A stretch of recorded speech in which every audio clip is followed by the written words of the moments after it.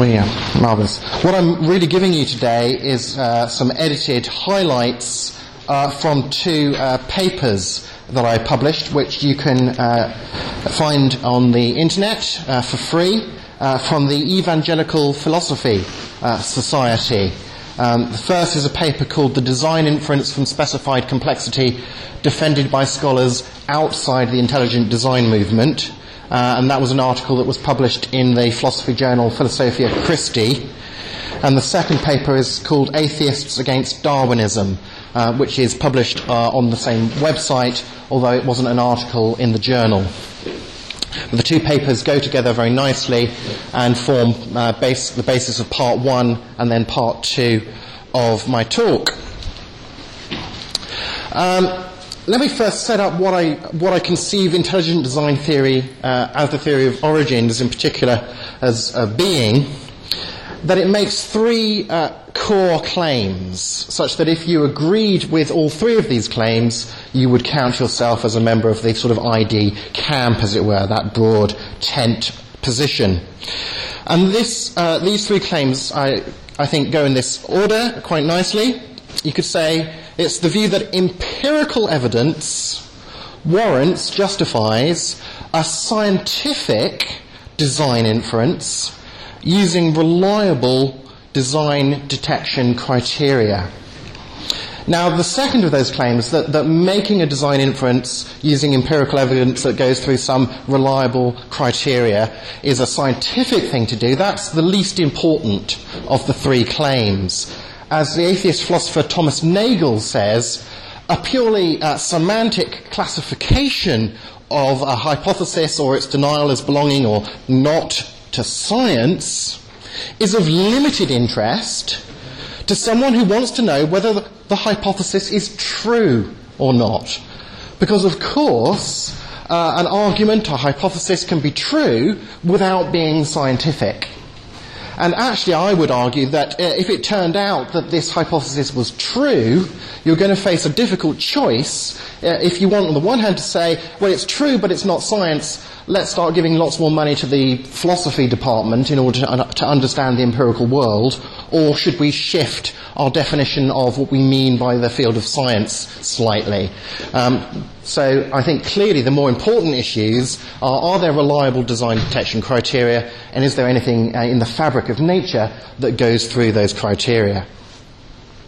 One of the most well-known of the criteria, although there are others advanced by the community, is something known as CSI. That's not crime scene investigation, like the American TV series, but complex specified information. And the argument here runs very simply like this. Premise one, specified complexity reliably points to intelligent design. Premise two, at least one aspect of nature exhibits specified complexity.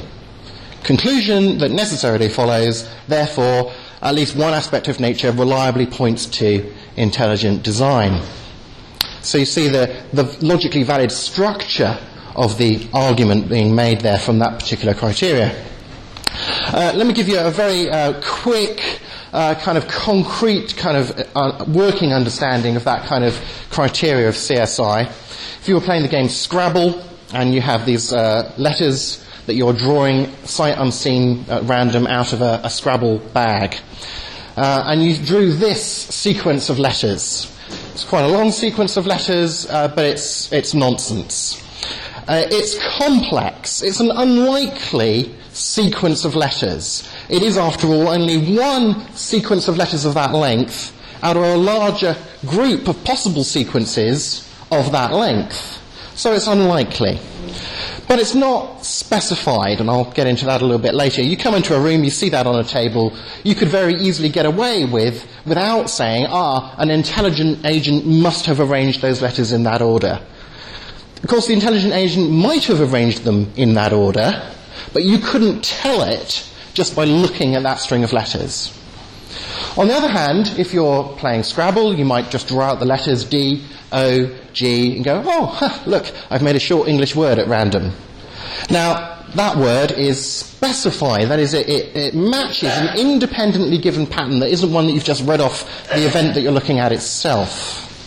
But it's not complex. It's not very unlikely that you would form such a pattern in playing Scrabble. Again, if you walked into a room and saw those letters on the table, you could very easily avoid the hypothesis that design must be behind that sequence. If you walk into a room and saw Scrabble letters spelling out this sentence from Plato's book The Laws, where Plato says, all things do become, have become and will become, some by nature, some by art, design, and some by chance. Well, then I think you'd be pretty abstruse if you looked at that sequence and said, oh, it didn't come about by design. Because this sequence is both complex and specified, and clearly the product of design, of art. And it's the conjunction of both of these factors that is used as a criteria for design detection. So let's get into a little bit more of what the atheists have to say about this kind of approach, or at least some atheists. This is by no means, of course, representing all atheists as agreeing with the people that I'm quoting. Carl Sagan, astronomer, in his book The Demon-Haunted World, gives this illustration. He says there was a celebrated eggplant that closely resembled Richard M. Nixon, the former president of the US. What shall we deduce from this fact? Divine or extraterrestrial intervention? Republican meddling in eggplant genetics? No, we recognise that there are a large number of eggplants in the world, and that, given enough of them, sooner or later we'll come across one that looks like a human face, even a very particular human face.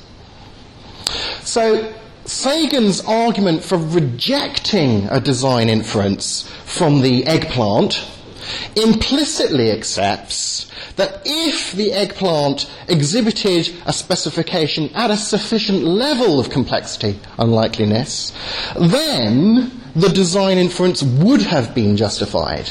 Because he's saying it's not justified in this instance because it's not unlikely enough. And probably, I imagine as well, that the specification wasn't particularly tight. It may have vaguely looked like Nixon. Similarly, Richard Dawkins, in his book Climbing Mount Improbable, uses an illustration of this hill. You can see the shadow here. Kind of looks a little bit like the face of Kennedy, John Kennedy. And he describes a distinction, Dawkins, between objects that are clearly designed and objects that are not clearly designed, but which superficially look as if they might be designed. Objects which he calls designoid.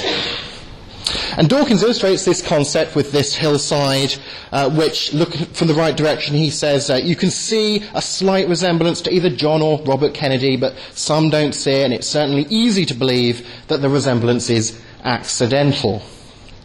And he contrasts that Kennedy-esque hillside with Mount Rushmore in America, where he says that the heads on Mount Rushmore are, quote, are obviously not accidental. They have design written all over them.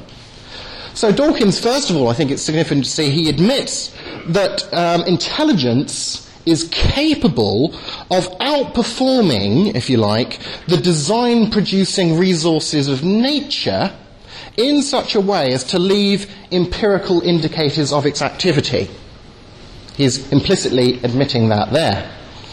And he goes on to say that, well, a rock can weather into the shape of a nose seen from a certain vantage point, but Mount Rushmore, on the other hand, is clearly not designoid. Its foreheads are clearly designed, he says. And I've interjected some of the terminology into his quote here, where he's implicitly using a specified complexity argument. He says the sheer number of details, i.e. the amount of complexity, in which the Mount Rushmore faces resemble the real things, i.e. that complexity fits for independently given specifications, is too great to have come about by chance. In terms of possibility, he says, sure, the weather could have done the same job, but of all the possible ways of weathering a mountain, only a tiny minority, complexity, would be speaking likenesses of any four particular human beings, specification. Hence, even if we didn't know the history of Mount Rushmore, we'd estimate the odds against its four heads being carved by accidental weathering as astronomically high. Or similarly, in The Blind Watchmaker, he makes an analogy with a safe, finding a safe with a combination lock, and the safe is open. Of all the unique and with hindsight equally improbable positions of the combination lock, complexity, only one opens the lock, specification. The uniqueness of this arrangement that opens the safe has nothing to do with hindsight, it's specified in advance, says Dawkins. And he thinks that obviously the best explanation of finding an open safe isn't that someone got lucky trying to fiddle with it. Maybe they did, it's a possible explanation, but the best explanation is surely someone knew the combination to open the safe. In an article in Free Inquiry magazine, Dawkins was even more explicit about this. Very interesting article to track down in Free Inquiry magazine.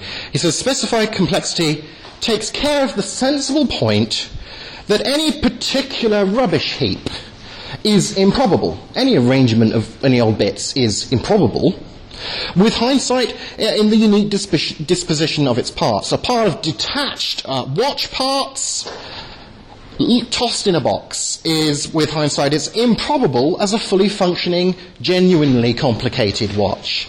He's making a distinction between two different types of complexity here. The improbability of them tossed in a box and the improbability of them being together. What is specified about a watch, the particular arrangement that is a watch, is that it's improbable in the specific direction of telling the time, he says. So he's kind of endorsing, I think, fairly explicitly here, the idea of specified complexity, and saying you can't just object to it by saying, oh, well, there's nothing to explain there, because any particular arrangement of all of those bits would have an equal improbability. It would be just one particular arrangement out of all of the possible arrangements, like the Scrabble. And he even mentions the work of Behe and Dembski. He says, correctly pose the problem of specified complexity as something that needs explaining. Very briefly as well, Massimo Pigliucci says something very similar about Behe's concept of irreducible complexity, which design theorist William Dembski, and Behe agrees with him on this, will argue is a particular subcategory of specified complexity. And Pigliucci says, Behe does have a point concerning irreducible complexity. Irreducible complexity is indeed a hallmark of intelligent design. But of course, Pigliucci isn't a design theorist, because he's very eager to go on and say there is no evidence so far of irreducible complexity in living organisms. So he thinks there's no evidence, but he thinks that the argument, at least, is a valid one. And also the issue there, for Pigliucci, he's saying the issue really is what's the empirical evidence. And at least that issue is clearly something that falls under the remit of scientific investigation. So that's really talking about the core claims of ID and the structure of one of the arguments, the argumentative structure, and one of the criterion that are advanced, and showing that some atheists both implicitly and explicitly endorse that criterion and the validity of that kind of argument. Now moving on to part 2, which is kind of the topics of the second paper that I mentioned. Philip Johnson's wedge strategy, as it's been called. Johnson, coming from a legal background rather than a scientific one, or indeed a philosophical one, is not always as careful with his terminology as I would like as a philosopher, but I think he does make a significant point that does get to the heart of the issue here. And he says the most important crack in the modernist log, this kind of analogy that he's using, is the difference between two distinct definitions of science. On the one hand, modernists say that science is impartial fact-finding, the objective and unprejudiced weighing of evidence. On the other hand, modernists also identify science with naturalistic philosophy, in some sense. In that case, science is committed to finding and endorsing naturalistic explanations for every phenomena, regardless of the facts. This kind of science is not free of prejudice. On the contrary, it is defined by a prejudice, argues Johnson. The prejudice is that all phenomenon can ultimately be explained in terms of purely natural causes, which is to say, unintelligent, non-teleological, as a philosopher might put it, causes. Well, I think it's easy enough to find quotes from atheists who kind of validate that analysis in a sense, in which they seem to exhibit that kind of approach to science, at least. So whether or not Johnson's analysis is right across the board, there do at least seem to be some people who do kind of take the approach that he's criticising. Richard Lewontin, for example, he says, it's not that the methods of science somehow compel us to accept a material explanation of the world, but, on the contrary, that we are forced by our adherence to material causes to create a set of concepts that produce material explanations, no matter how counterintuitive, no matter how mystifying. Moreover, says Lewontin, that materialism is absolute, for we cannot allow a divine foot in the door. Now, actually, at this point, I want to add the caveat that I think intelligent design theory can be framed in such a way that it doesn't allow a divine foot in the door. What the real debate there is about whether or not you allow an intelligent foot in the door, and then it's an entirely separate topic to discuss what is the metaphysical nature of that intelligence. Michael Roos, philosopher of science from America, gave a fascinating talk in 1993 called The New Anti-Evolutionism. It was meant to be a response to the sort of thinking being put forward by Johnson and so on. And I'm sorry that the writing here is so small and I've got lots of ellipses in it, but I encourage you to track down Roos's paper. It's freely available online. It's called Non-Literalist Anti-Evolution in some places. It was a talk at the AAAS Symposium in 1993 in Boston. Let me get this in focus here. This is Roos talking. Philip Johnson, is arguing that the kind of position of a person like myself, an evolutionist, is metaphysically based at some level, just as much as the kind of position of some creationist. I must confess, I've been coming to this kind of position myself. I was inclined to say creationism is not science, and of course he's using creationism here to cover both everything from young earth creationism through to an intelligent design theory that has absolutely nothing to do with theological concerns. Of some creationists, he's been coming to this position himself. I was inclined to say creationism is not science and evolution is, and that's the end of it.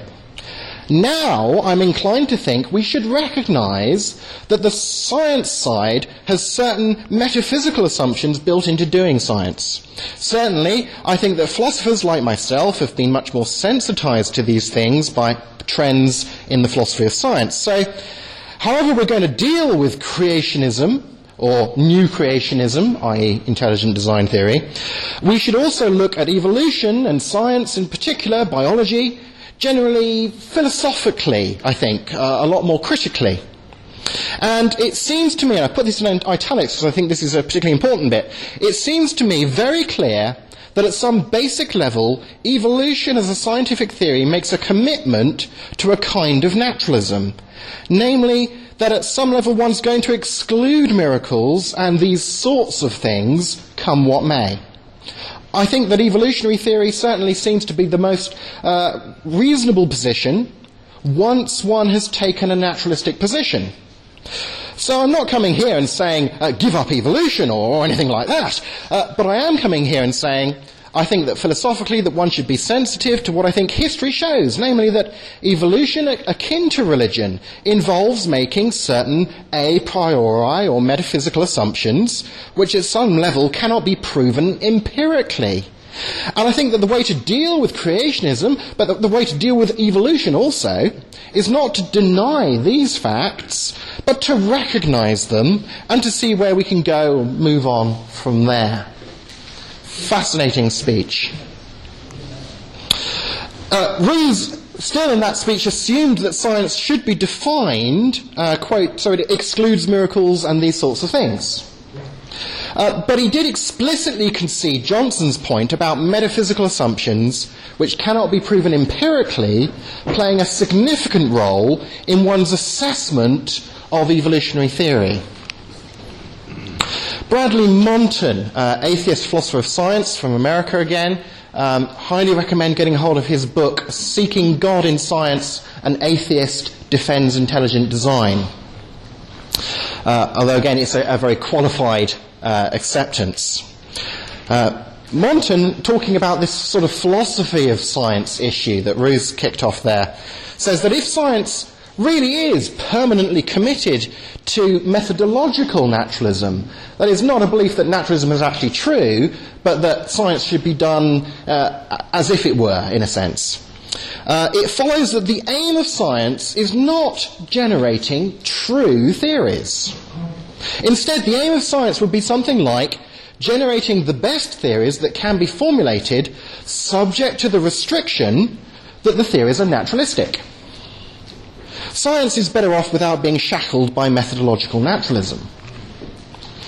He talks about the Judge Jones ruling in the Dover, Pennsylvania case, where a school board of creationists tried to jimmy intelligent design theory, mention at least, into the classroom as kind of their next best preference to having proper creationism in there.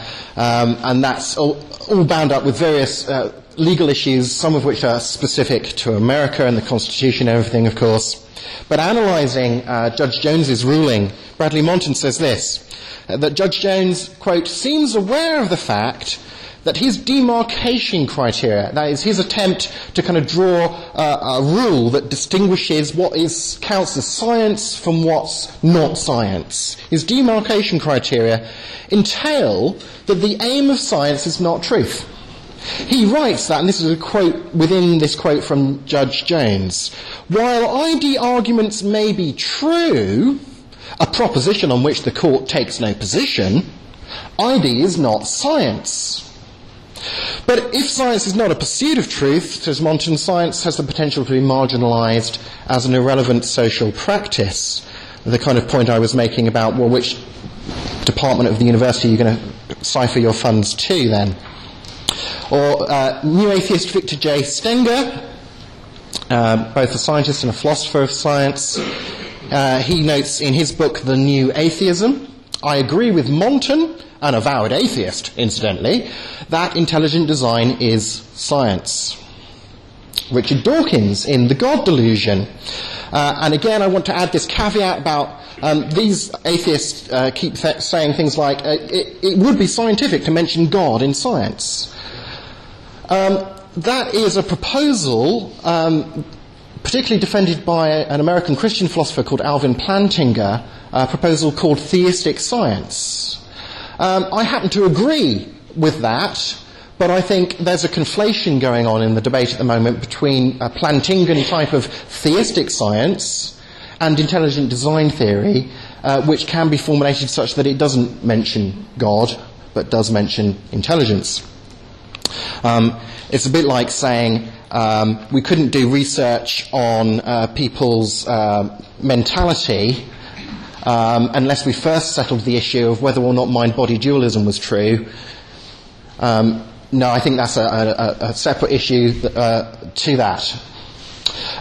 So Dawkins. God's existence or non-existence is a scientific fact about the universe, discoverable in principle, if not in practice.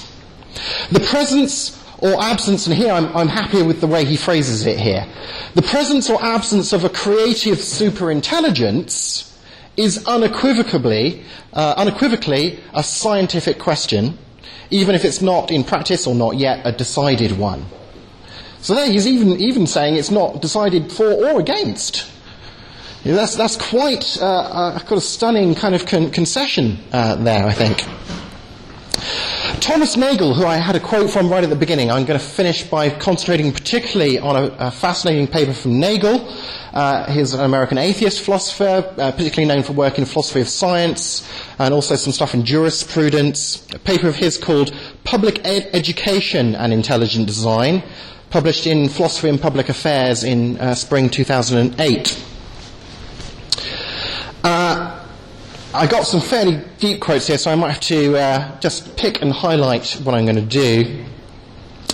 For example, in this paper, Nagel argues that Darwinism and ID are methodologically equivalent sciences. Either both of them are science or neither of them is, argues Nagel.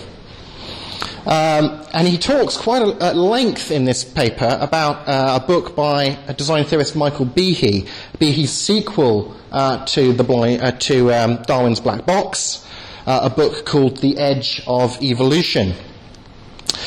And Nagel gives this personal comment. He says, "My own situation is that of an atheist who, in spite of being an avid consumer of popular science, has for a long time been sceptical of the claims of traditional evolutionary theory to be the whole story about the history of life. Sophisticated members of the contemporary culture have been so thoroughly indoctrinated that they easily lose sight of the fact that evolutionary reductionism defies common sense.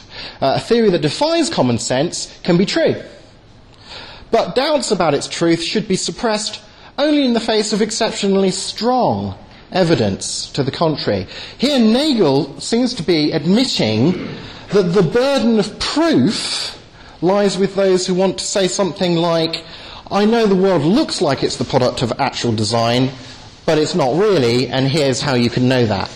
It's an admission made by Richard Dawkins in some of his work as well.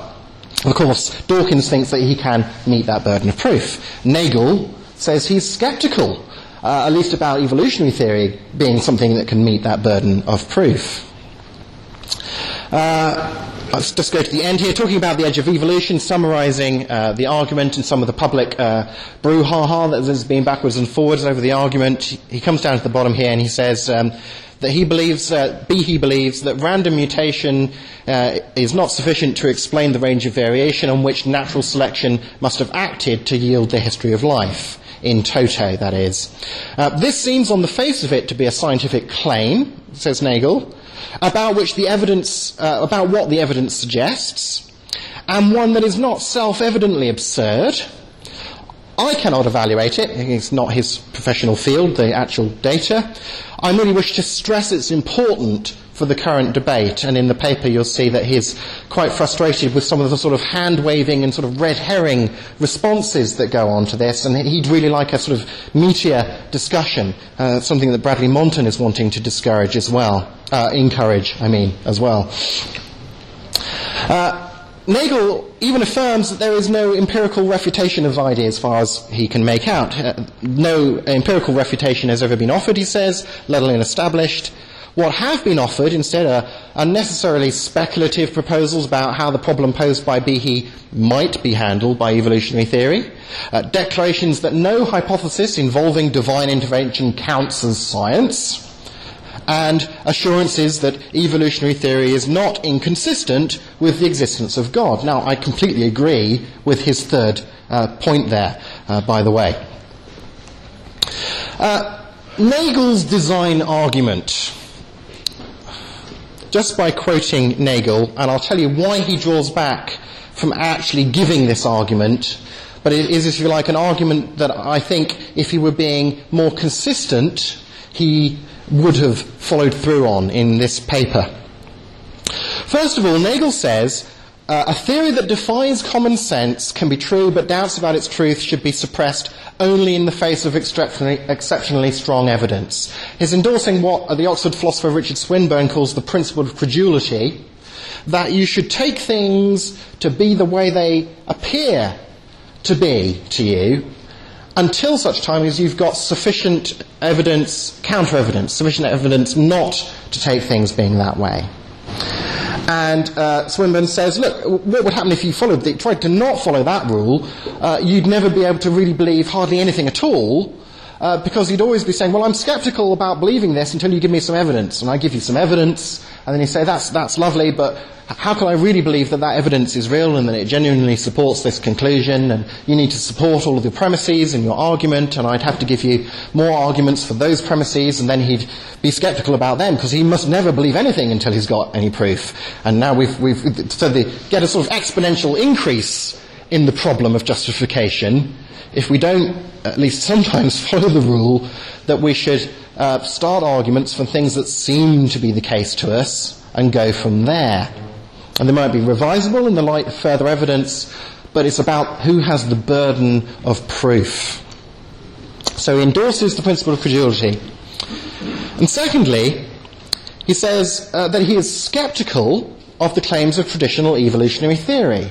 He's sceptical of the kind of claim made by Dawkins in, say, The Blind Watchmaker, where he says, it used to be reasonable to believe that the world was designed. That was the best explanation on offer, and so on and so forth. Fit the facts fairly well. Things sure look that way. But then along came Charles Darwin. Thirdly, I think that surely this combination of these two statements from Nagel would leave him endorsing common sense. If he says common sense says it's designed until and unless we've got a better alternative explanation. Doesn't seem to me that there is a better alternative explanation. What follows from that? That at least that we should assume that the world is designed until further information might come in that might possibly undermine it. He says the evidence for evolution is supposed to be evidence for the absence of purpose in the causation of the development of life forms on this planet. It displaces design by proposing an alternative. But if these are alternatives and you get rid of one, what are you left with? So here's why I think Thomas Nagel should embrace ID, although he doesn't. He is at best agnostic about it. Thomas Nagel makes this reflection: I do not regard divine intervention as a possibility, even though I have no other candidates. That is, to tease this out a little bit, I think Nagel's saying that since A, he has no candidate for the role of designer besides divinity, and B, he regards divine design as impossible, he concludes that he can't embrace ID. Regarding A, let's say this: that design inferences don't depend upon a prior belief in the existence of actual designer candidates. Rather, they depend upon the belief that it is possible that a designer candidate might exist. And indeed, Nagel believes that. He says in his paper, quote, ID requires only that design be admitted as a possibility. Moreover, this assumption, is bound up in Nagel's recognition that the design inference, as it were, carries the presumption of truth. How can something carry the presumption of being true if it's not at least possibly true? Regarding B, Nagel admits, I recognise that this discardation of the God hypothesis, the design hypothesis by deduction from that, I recognise that this is because of an aspect of my overall worldview that does not rest on empirical grounds or any other kind of rational grounds. Hello? This unwarranted, by his own admission, unwarranted presupposition adversely affects Nagel's assessment of ID. Quote from Nagel again, I do not think the existence of God can be disproved. So someone who can offer serious scientific reasons to doubt the adequacy of the theory of evolution, which he doubts, and who believes in God in the same immediate way in which I believe that there is no God, can quite reasonably conclude that the hypothesis of design should be taken seriously. But he's not going to go that route. because he starts from somewhere else, although he starts from somewhere else with no reason that he can give you for doing so. This ties up for me with a comment that Nagel makes in a previous book of his, The Last Word, from 1997. It's a really good book. I really like this book, The Last Word. It's an attack on subjectivism in lots of different areas. He defends objectivity of morality and objectivity of knowing about the truth and so on. But at the end, he passes some comments where he says this kind of objective, truth-accessible world with moral values and so on, it's kind of getting a bit uncomfortable for me as an atheist. Although I want to defend all these things, it seems to have certain implications that people kind of get a bit uncomfortable about sometimes, including me. He says, I want atheism to be true, and I'm made uneasy by the fact that some of the most intelligent and well-informed people I know are religious.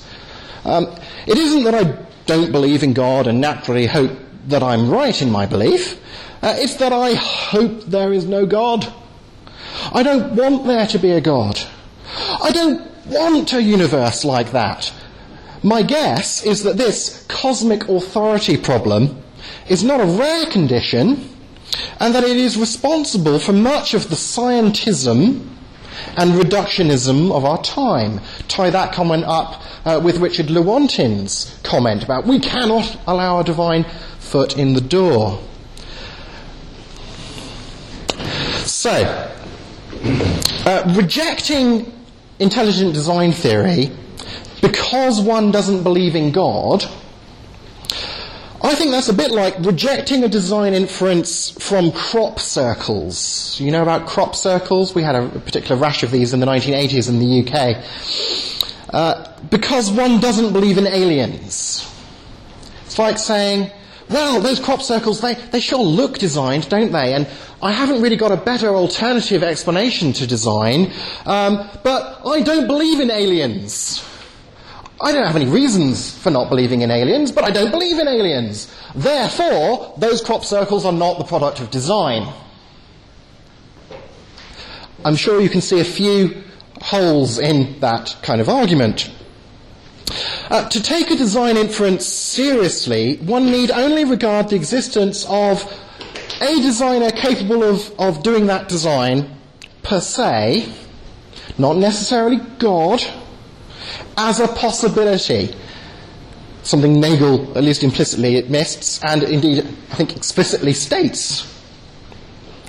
Nagel's recognition that the design hypothesis involves a presumption of truth includes the recognition that the existence of a designer per se is a possibility. And his reticence about ID, his agnosticism about it by the end of his paper, rests upon a failure to recognise that the design hypothesis provides the embarkation point rather than the terminus to debate about the nature of the designer. In that point, I agree very much with the Scottish sceptical philosopher David Hume, who, talking about the design argument in natural theology, said, look, you must be very careful not to try and get more out of the conclusion of a design argument than your premises will support. So a design argument in natural theology, it's very difficult to make that say anything to you about the moral nature of the designer. It might point to the fact that the designer must be intelligent and know a lot, but it can't establish that the designer is omniscient and knows everything. It must establish that the designer existed at the point at which the design was actualized. But does it prove that the designer continues to exist now? Those are all quite good points to make against design arguments of any stripe. And I think ID is very comfortable with that, getting to the point of saying there is some reliable criteria for spotting when something is the product of design. And a number of atheist philosophers and scientists, both implicitly and explicitly, agree with that. And in my first paper that I mentioned, I also go on to look at theistic thinkers outside of the intelligent design movement who also agree with that. that there is some empirical evidence in the fabric of nature that passes through that test. That's not something that I'm looking at, and it's not really something that I, as a philosopher, am competent in. That's not my field. But if there is something that goes through that test, of course that leads logically to the conclusion that there is genuine design in nature. What is the nature of that designer then becomes a live question for you. But since there's a whole panoply of different potential designer candidates, Plato's demiurge, aliens from Alpha Centauri, time-travelling scientists from the future, angels, demons, Zeus, who knows? What can we tell, what can't we know? Do you have to bring in arguments from other areas of study, from natural philosophy? Might be able to build on this kind of argument, but you have to build on them. Once you get to the conclusion, and therefore there is genuine design, therefore there must be an actual designer, to leap to the conclusion, and that's God, is obviously a gap argument. There's a gap literally in the argument. There's a whole missing premise here to the effect that, oh, and by the way, the best explanation of that designer, the best designer candidate, has this specific nature. Therefore, that specific designer candidate is the one that we should think exists. And we mustn't brush out, conflate, try and contract the argument so that it does too much all in one go, as Hume very sensibly pointed out. So there, on a different criteria, just simply the principle of credulity, I think should lead Nagel, if he was consistent rather than inconsistent in what he said, to embrace the idea that there is genuine design in nature and some kind of designer behind it. Thank you very much for sticking with that and paying attention, and we do have sort of 20 minutes of space for questions. I know you're taking time out of your lunch to do this, so if you need to go and visit the loos again or get some water, very happy, but if you want to stay and pepper me with some questions and objections and things, I'm very happy for that as well. I'll have to try and remember to repeat the question into these various microphones that I'm wearing for different recording purposes. Okay?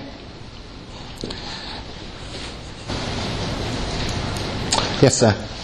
I have a question. Can't we really build the argument that designer is a moral agent from inference from facts? Like, for example, according to the theory of evolution, women should breed children till they die.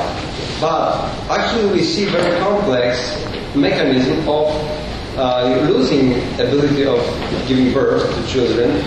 More or less 20 years before last child can get you know that the last baby of an old lady probably will get old enough to be mature before she dies. It shows mercy of the Creator. The same is with the anomaly of water that is most dense with 4 degrees of centigrade, which enables fish to survive winter. So can't we argue that there are some evidence of design which point at moral character of design? Okay, thank you. The question here is, can't we mount some kind of design argument that has a conclusion that does mention something about the moral nature of the hypothesized designer? And the questioner mentions things like women stop childbearing earlier than they need to, as far as he can see, in evolutionary terms, and isn't that a good thing, and that fish can survive being frozen in water, and isn't that a good thing, and so on. I think, let me try and make 2 separate responses to that. On the one hand, and again I'm going to agree with David Hume here, when Hume says you can't get to an ought from an is. It's very difficult to get to a moral fact from a non-moral fact. I think that holds true. And what you're really doing in your argument there is combining an empirical observation with a moral judgment. With a moral judgment that says, and that's a good thing, and that moral judgment is being applied to something that's known empirically, but the moral judgment isn't something that's known empirically, and so you're no longer simply giving a design argument, an empirical inference using scientific criteria. You're bringing in moral aspect, moral judgment. So what you're, I think, really verging towards there is you're getting into the field of the moral argument, perhaps fruitfully. But also, if you're going to say things like, look at X, Y, and Z, here's a moral judgment that there's positive things in reality, doesn't that say something about the moral nature of the designer? Well, equally, people are going to say, well, what about the pain of childbirth? What about the fact that we get backache because we evolved in a certain way or so on? Doesn't that show that the designer hates us? And, couldn't you make inferences in the other direction by looking at other bits of data? So what you might be accused of there is kind of data picking, as it were, and you might be able to accuse the opposition of data picking their examples and say, look guys, maybe empirical and scientific stuff is not the area really under which to have this discussion about the metaphysically moral nature of the designer. I'd rather go through a route in natural theology of combining the conclusion of various different arguments, build upon a design argument maybe metaphysically to make a natural theology argument, combine that with a moral argument. And it's the moral argument that will show that there is a wholly good being. And of course by Occam's razor it's much simpler to believe that there's a wholly good being who's the source of the moral law and so on, who also is the source of design, than to believe that there's one moral being, one designing being, one cosmologically sustaining being, and so on. Do you want to make any response back to that, or? Yeah? Okay, marvellous. Yes, sir? All the arguments of the atheists against intelligent design believe in a priori arguments in order to sustain their conclusions. The question, let me phrase this and check with you that I've got it right. The gentleman is asking, do all atheists who object to intelligent design found their objection in a priori judgments that aren't supported by empirical evidence? Is that, I've got it, yeah. I don't think so, because, for example, I quoted Massimo Pigliucci there, who's an atheist, a naturalist, biologist and philosopher of science, and he was saying positive things about irreducible complexity, that it's a good criteria of design detection, that if something has that, then it's probably designed. He just doesn't think there is anything in the natural world that has that quality. Now, you may or may not think he's wrong or right about that, but there he's making an a posteriori claim, which is the basis of his objection. Or at least he seems to be, and I think until given further evidence, the principle of charity would ask us to interpret him that way. It can be that we have, for example, in the case of Richard Dawkins, in books like Climbing Mount Improbable, I think it is, he makes what can appear to be an a posteriori evidence-based argument, but that actually that whole argument, the data set that he'll accept and so on, is shaped by his a priori commitments, his metaphysical commitments. And he'll end up sort of arguing in a circle and saying, it was reasonable to believe in God before we had Darwin, but now Darwin has explained everything, and so it's no longer reasonable to follow this design argument. And I know that Darwinism can explain everything, even though it hasn't actually explained everything now. I know that it will explain everything, of course. I can't give you the details of how everything kind of moved up what he calls Mount Improbable, but we know that those gradual pathways that can be taken by Darwinian evolution must exist. Why? Because the only plausible alternative would be to say that some kind of designer did it. And we know that that's rubbish, of course, because we've got this better, simpler explanation, which is that evolution did it all. And we know that evolution must be able to do it, even though I can't give you all the details of how it happened, because the only alternative is to say that a designer did it. And he kind of mounts this circular argument. So you do need to look very carefully at the structure of the argument, but I certainly wouldn't want to just put out the bold claim there that all objection to intelligent design theory rests only or even primarily on a priori grounds. Simon, yeah. So you keep on saying either designer or evolution, when the fact is the vast majority of Christians who are scientists reject intelligent design and accept design using the process of evolution. Yes, absolutely. Simon very helpfully states that, of course, a large number of Christians both believe in evolution and a designer and in God. Certainly, all Christians believe in what I would call the doctrine of creation, and Christians disagree over different models of, more specifically, how was that creation brought about. And there's an in-house debate going on there. And I want to flag up again what I noted in my talk when I agreed with Thomas Nagel, that there is no contradiction between belief in God and belief in evolution, as far as I can see. Indeed, from my viewpoint, there's no contradiction between Christian belief and belief in evolution, no theological motivation behind my position. And I used to be a theistic evolutionist, and I moved into the intelligent design camp for reasons having nothing to do with anything about my interpretation of Genesis or what have you.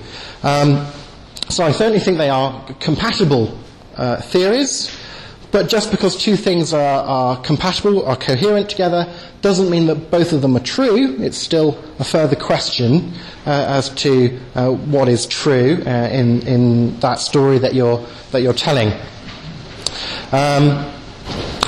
It's important to notice some of the terminology kind of gets baggage with it. Particularly from US, particularly when you're reading authors like Johnson and so on, constantly does make a conflation, I think, between Darwinism and naturalistic philosophy. You can, of course, not be a naturalist and do science on a methodologically naturalistic basis. You can do that. I think methodological naturalism as a rule is a bad one, but I think it's possible to do science on that basis. Of course it is. And it's even possible to think that neither naturalism is true, that nor is methodological naturalism, and yet to think that evolution was the best theory. You could have that position. There's a whole lot of kind of nuances of position here, especially when you say, I believe in design and in evolution. In the same area, because you could just be saying, for example, that I believe God designed the fine-tuning of the universe, set up a system that, on its own steam, as it were, would produce certain results, maybe ones that he foresaw, or by his middle knowledge knew would come about, even though he didn't directly cause it to come about. Or maybe you might think that God superintended, supernaturally, the progress of evolution as it happened, to ensure that at least certain outcomes, like human beings, came about. So there's a number of views, even within what we call the theistic evolution camp, that need to be kind of disambiguated from each other. But someone in the theistic evolution camp who says, yes, I believe God supernaturally superintended this process of evolution, would say, but you can't empirically detect that. You can't know that from looking at evolution. That's something I know from my theology or from philosophical argumentation. It's like looking at the string of Scrabble letters, the first string that I showed you, and I remember I said, you don't have to invoke design to explain that string of letters. Specify complexity as a design detection criteria applied to that string of letters wouldn't say it was designed. But it might have been designed. I might have very carefully arranged that sequence of letters. It's just that you can't tell that I did that just from looking at the letters.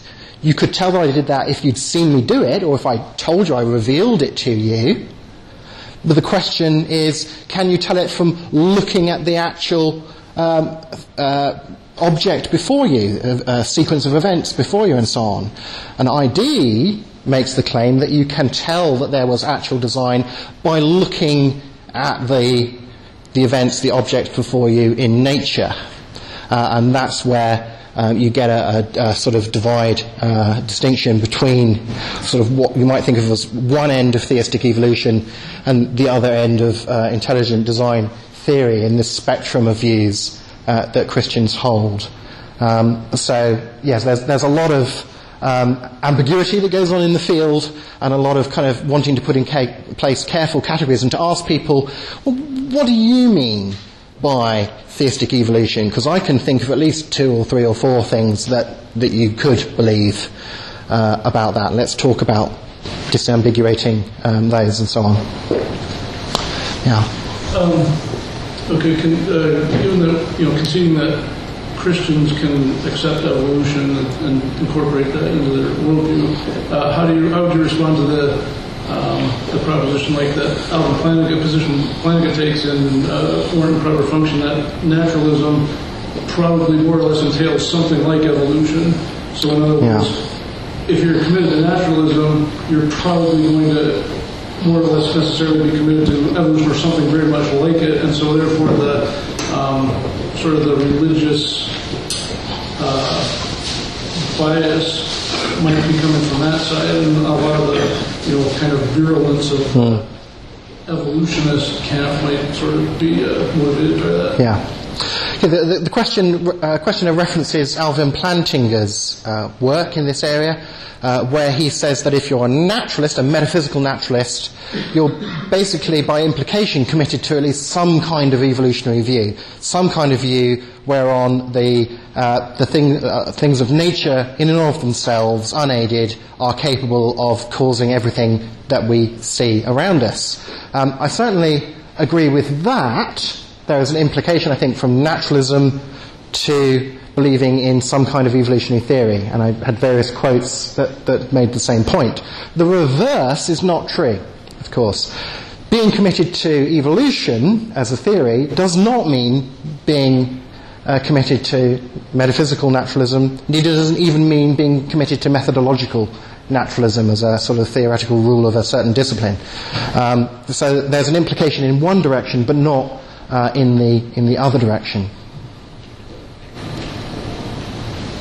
We've got 10 minutes to go, but we can take a question. When you say evolution, I mean, I came a little late, maybe you defined the term, because I think there's at least 4 layers, microevolution, macroevolution, common sense. I think that's probably what you mean. But then Darwin himself, I think, said that if this takes some kind of miracles or some kind of intervention, then that is not my theory. So it excludes intelligent input, I would say, in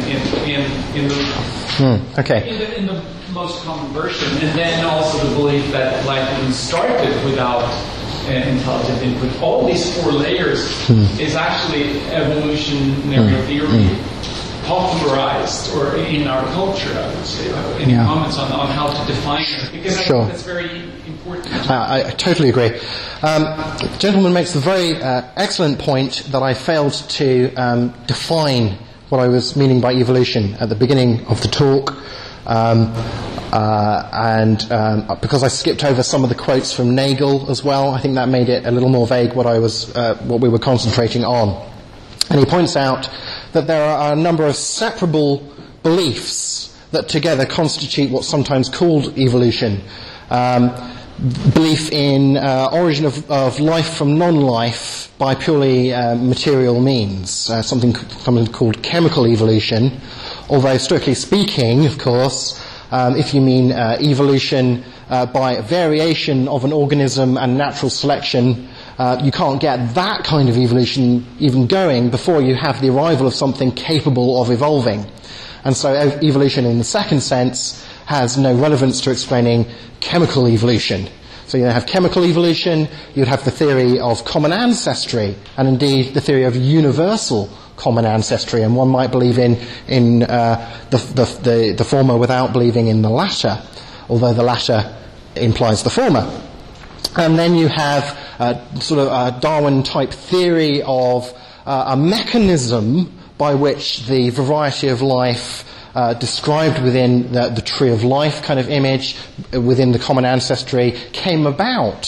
What is the causal process that produced this radiation of forms and so on? Mutation, principally natural selection, various other mechanisms as well. So there are a number of separable issues, and for example, like Michael Behe Behe believes in common ancestry. What he questions is the sufficiency of the mutation selection kind of engine to be an adequate cause for everything that we see in common ancestry. So he's not questioning common ancestry, and he's not questioning that variation and selection cause some things. He's only questioning that it causes everything. And so I thank you very much for the clarification to put in there of being very careful again about definitions, about the different elements to the theory that sometimes go together and sometimes don't go together at all, and you can question one part of it without that implying that you're questioning all of it by any means. There was a second thing that you mentioned, sir, and that was saying that Charles Darwin defined his theory so as to exclude anything miraculous or supernatural, and said he wasn't, interested in a theory that involved that kind of causation, and if it was, that wasn't his theory. Here I think it's kind of terminological. It's kind of, well, it may not be his theory of evolution. Fine, let's call it someone else's theory of evolution. This really just comes down to what we're going to define our terms as meaning. People are not, of course, hidebound to think in the same way as the originator of a particular line of thought himself thought.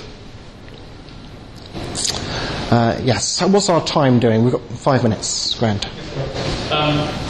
Presumably different kinds of designers would act in different ways, so we would expect Zeus to do a certain kind of thing, and aliens to do some kind of thing, and the God of the Bible to do another kind of thing. And science will be able to distinguish between those different models of a designer. Yeah. So I'm wondering why we as Christians should, rather than seek scientific evidence for the God of the Bible, bend over backwards to avoid that and search for some kind of amorphous design. Okay.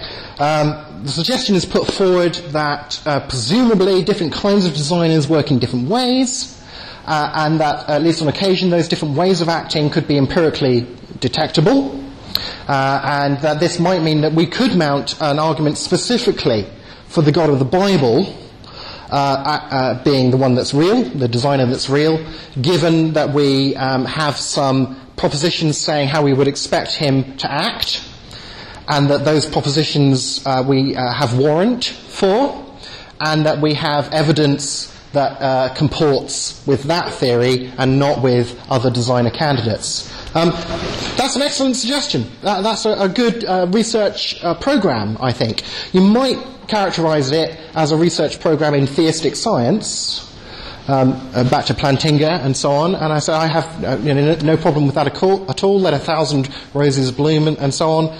Why should we kind of bend over backwards to do anything other than try and go for the whole FA Cup in one go, as it were? Because I think it's useful to take a number of different approaches. You certainly can take these different approaches, so why limit yourself to only exploring one avenue? Particularly if that particular avenue didn't work out, or it just worked out that there were a couple of hypotheses that had equal warrant from taking that avenue, maybe. Who knows? You can't kind of prejudge the results that you're going to get. If you're a Christian, you'll believe that the results wouldn't disconfirm sufficiently Christian belief in order to make it unwarranted, but you wouldn't necessarily presume a priori beforehand that it would radically warrant Christianity over, say, Islam or Judaism or something. So it might be good to take other avenues for that reason. Also, I think one of the good things about science is that it is a communal activity. And it's a communal activity in which people of different religious and worldview, philosophical perspectives can participate.